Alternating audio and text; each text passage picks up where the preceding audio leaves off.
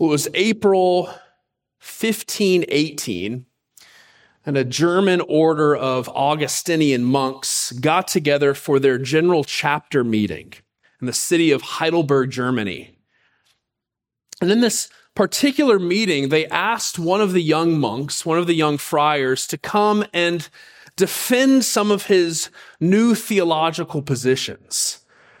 This young monk had several months later written some complaints against the Roman Catholic Church. And for in many ways, this order of monks were in agreement, particularly with what they saw as excesses and sin within the Roman Catholic Church. However, there were some points of his theology that they were concerned about. So they invited him to this chapter meeting to come and perhaps lighten up in some areas, perhaps step back, perhaps clarify, maybe even apologize for some of the points that he made, particularly pertaining to his understanding of sin and grace and assurance of salvation. Well, in the spring of 1518, the young Martin Luther, who was still relatively obscure at that point, comes and stands before this group of monks and clergy, and he takes to the podium. And instead of nuanced clarification, Luther opens with this statement: "The law of God, the most beneficial doctrine of life, cannot advance man on their way to righteousness, but rather hinders him." You can imagine how that would go over in a room full of monks. The law of God, the most beneficial doctrine of life, cannot advance man on their way to righteousness, but rather hinders him. Luther continues to make very bold claims and statements about the meaninglessness of human merit to a group of monks who had given their lives to solitude and meditation and careful adherence to God's law, a law that, according to Luther, only hinders one in their pursuit of righteousness. What exactly is Luther getting at with this claim that sounds so counterintuitive? Well, I would argue that he's getting at what the Apostle Paul is getting at in our text in Philippians 3. That our own strengths and ability to act righteously do not move us towards God, but potentially move us away. So I'm going to consider this morning. I hope we can consider it together. And I think it's a fitting claim for this series that we're in right now on converse Christianity, that what seems to be the case is often not the case at all. In our first weeks, we looked at the first two chapters of 1 Corinthians, looking at how God's power actually does not look like power at all. In fact, it looks like foolishness. We found that in the kingdom of God, only the dead survive. If you'll recall, last week we considered the parable of the Pharisee and the tax collector, and this upside down reality that only sinners can be saints. Well, this week we will counter a counterintuitive teaching that if only sinners are saints, then our pious strengths are potentially deadly. And so we'll consider this morning from this section in Philippians, and we'll do so under three headings. The first heading will be evildoers of righteousness. So in many ways, there's a danger to just jumping into the middle of an epistle like this. We don't understand the full context, what's going on.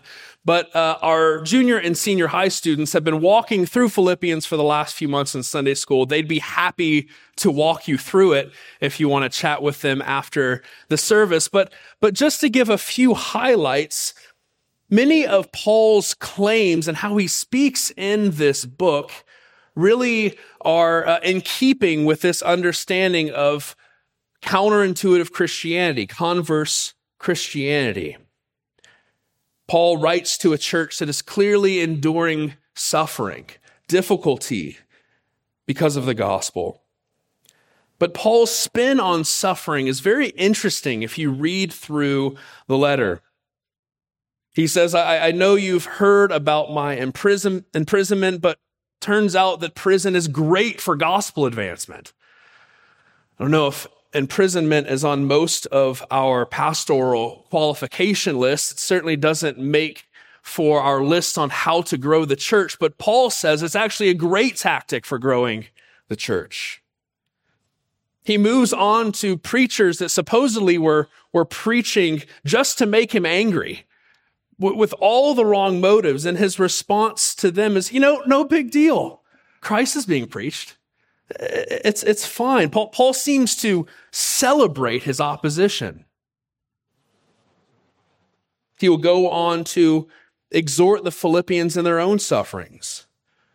And far from calling them to wage war on their oppressors, he calls them to have the mind of Christ, who sought victory by way of humility, exaltation by way of death.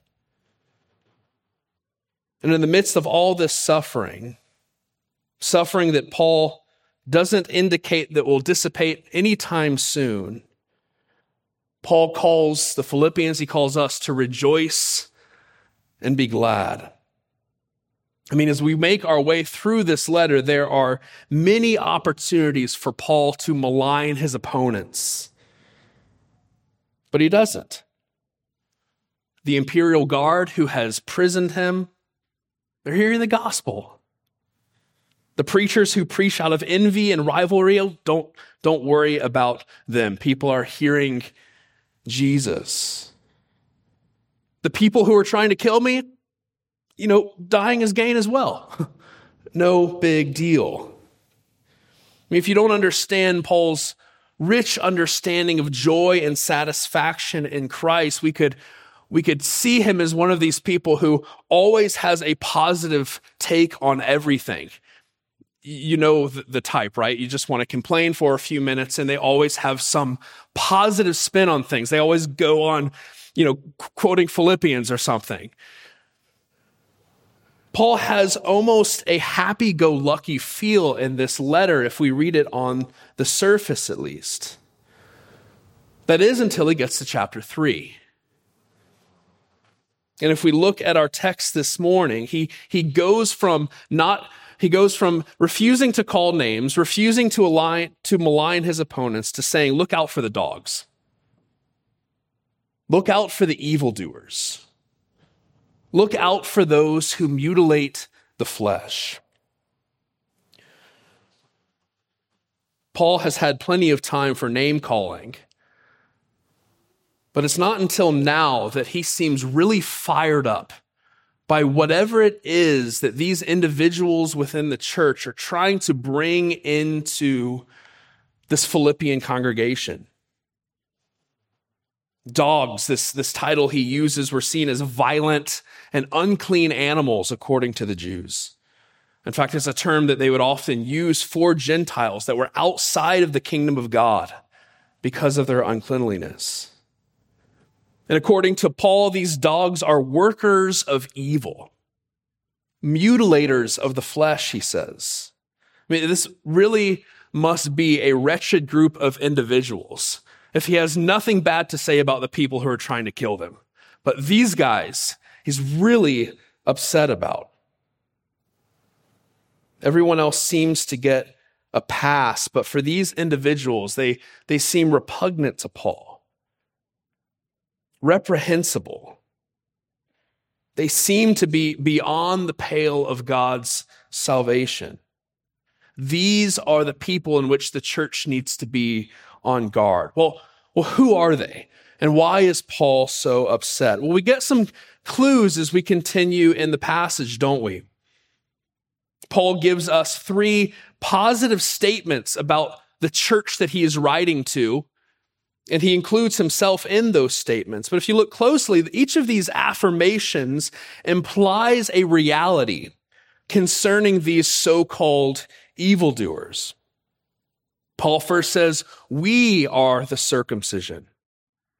Paul speaks this way elsewhere to speak of those who are the true believing Israel, the Israel of God, as he says in Galatians.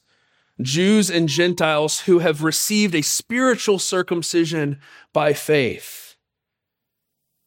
Romans 2 says, "For no one is a Jew who is merely one outwardly, nor is circumcision outward and physical, but a Jew is one inwardly. And circumcision is a matter of the heart, by the Spirit, not by the letter." Paul will go on to say that we, the church, us believing Jews and Gentiles, have received this circumcision by faith. But what is implied here is that these evildoers, these flesh mutilators, so to speak, are not the circumcision of God. In fact, this term flesh mutilators is a play on words for circumcision.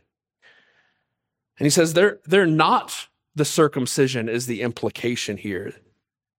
That their circumcision that they want to push adds up to nothing more than mutilation of the flesh, because they're doing it for all the wrong reasons.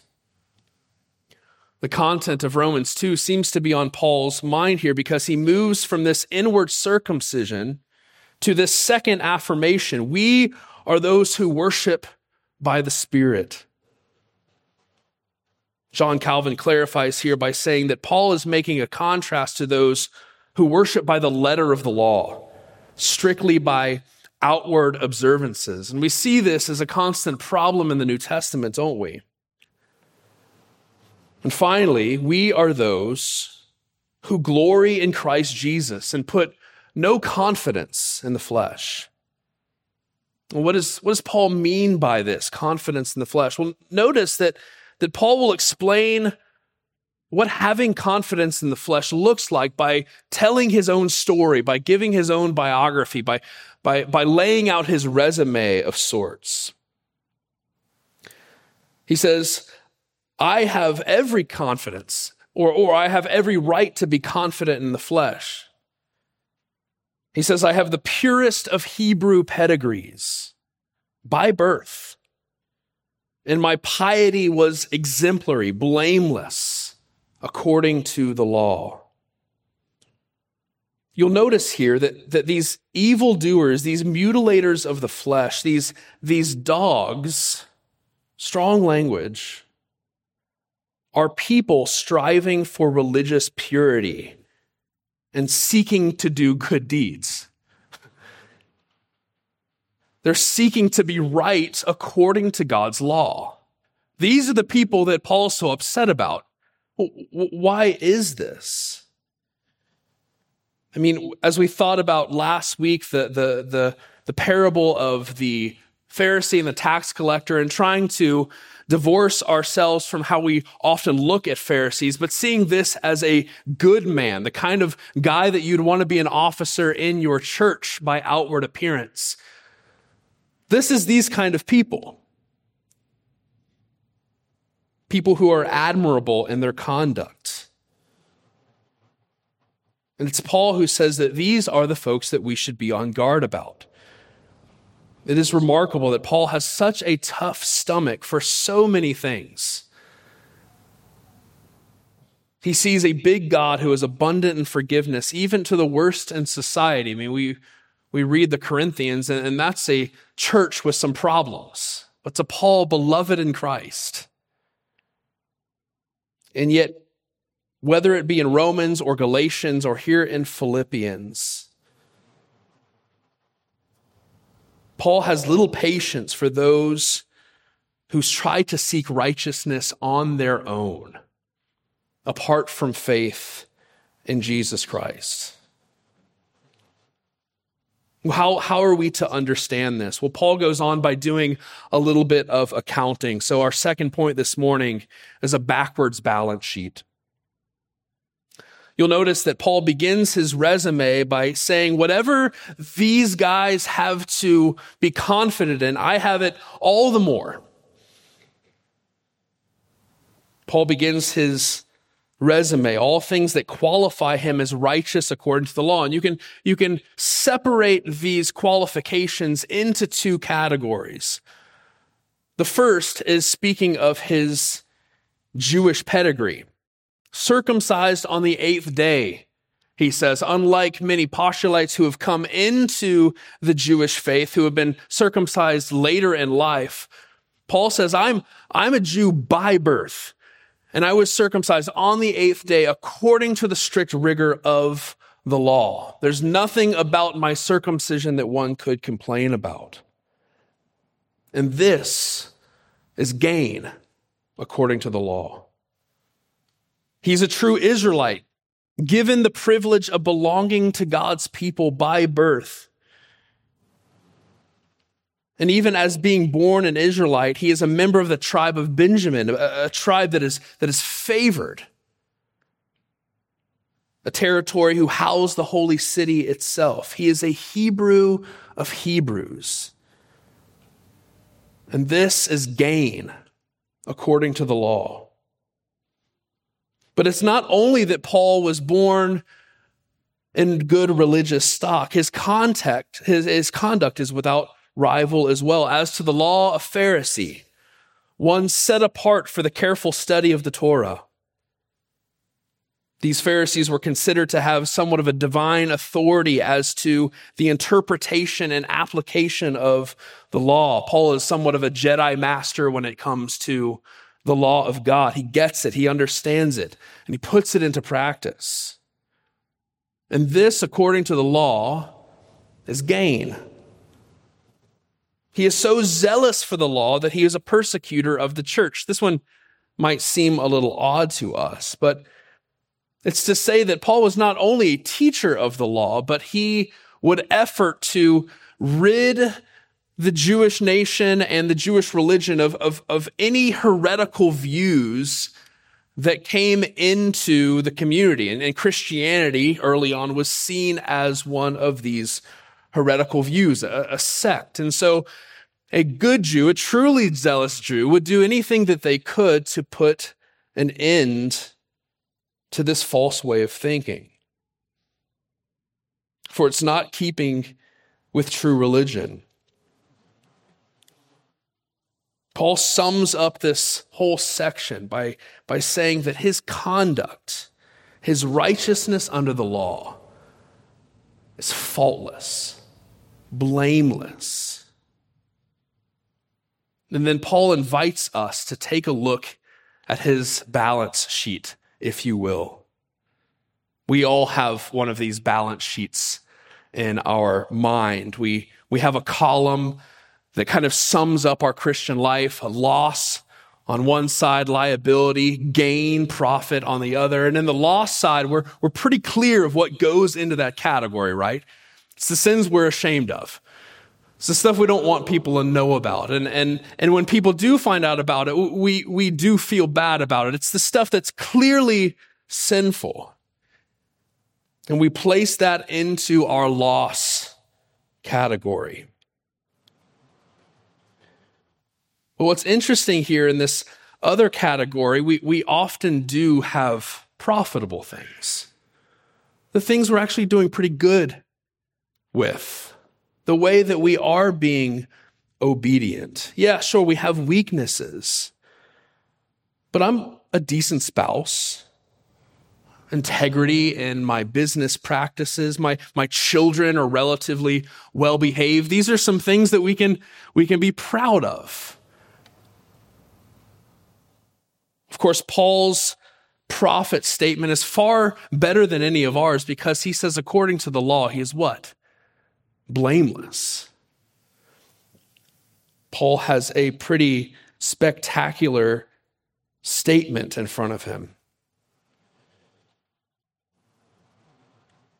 But you'll notice that as he looks at his own balance sheet, and these two columns, this loss and this profit, or as he says, gain, he takes a Sharpie out and he crosses out gain and he says loss.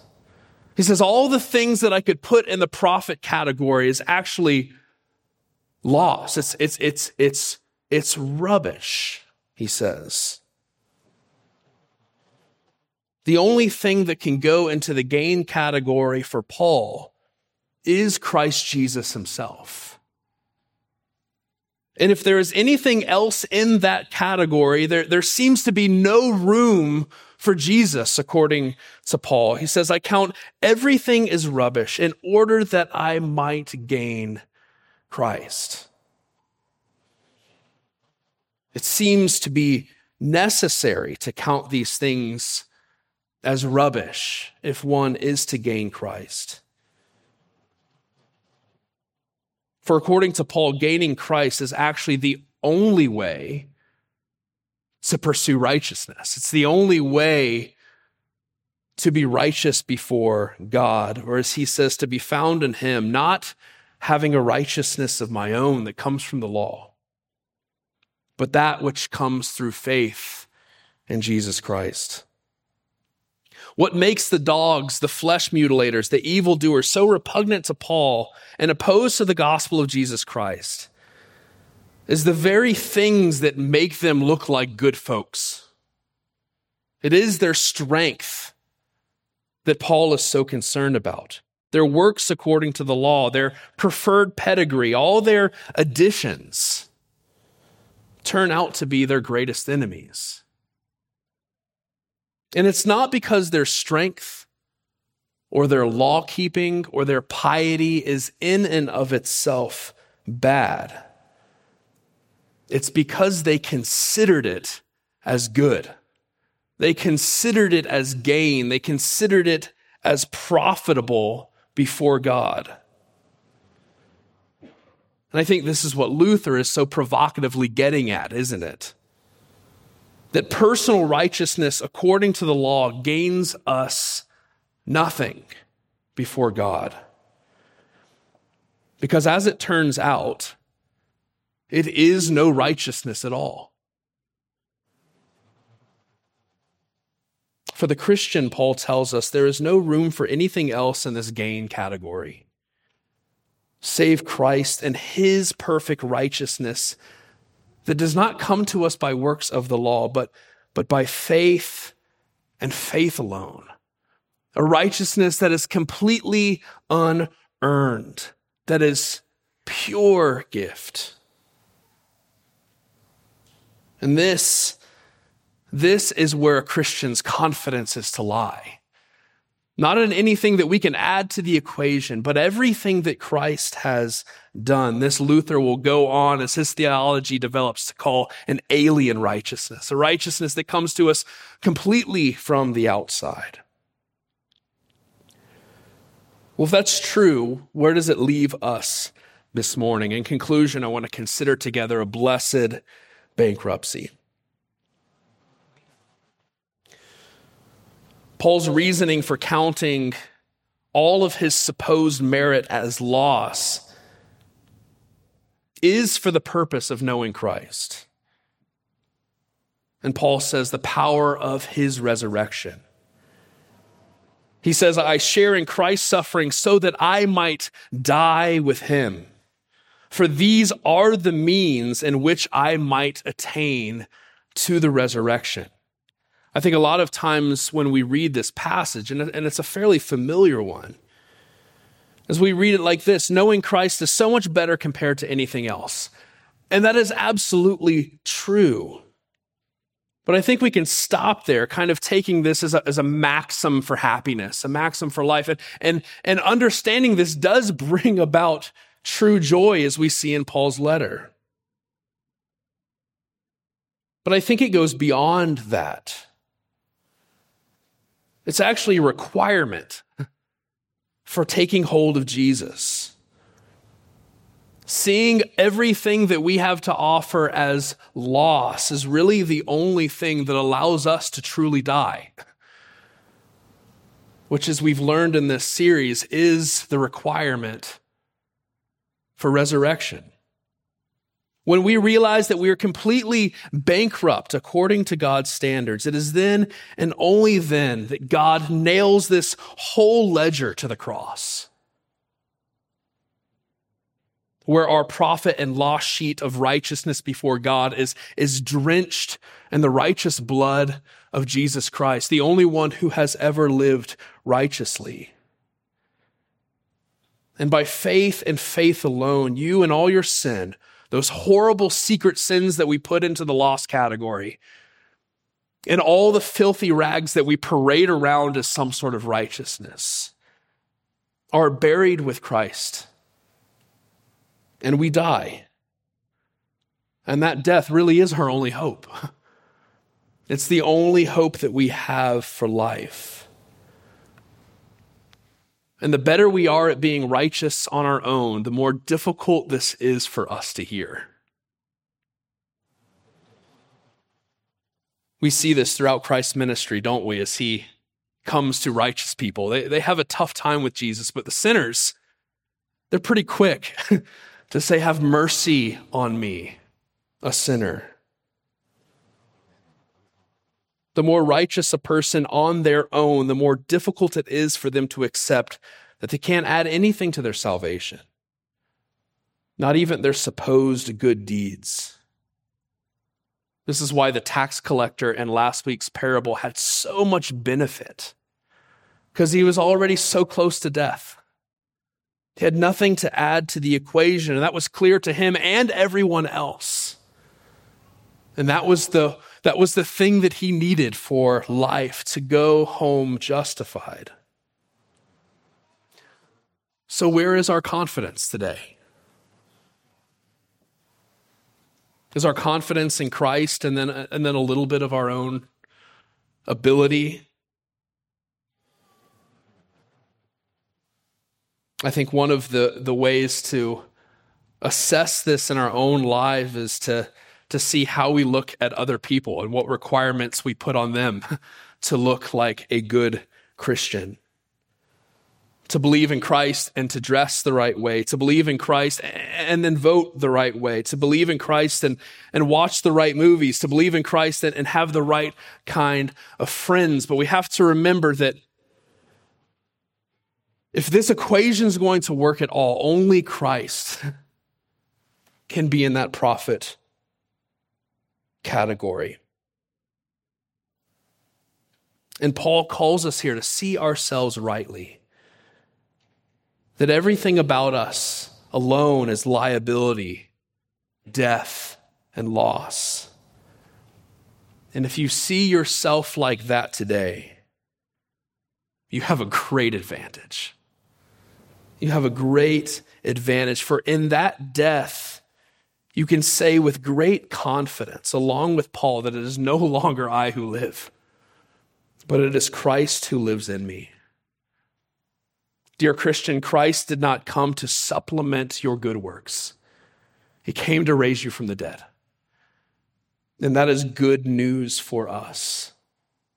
For he comes and grants righteousness to us as pure gift, a righteousness of infinite worth, because it is Christ's righteousness. As C.S. Lewis writes in Mere Christianity, nothing in you that has not died will ever be raised from the dead. Look to yourself and you will find in the long run only hatred, loneliness, despair, rage, ruin, and decay. But look to Christ and you will find him in everything else. May he grant us by his Spirit that we would further embrace our death, that we might further embrace our life, which is in Christ alone. Let's pray together.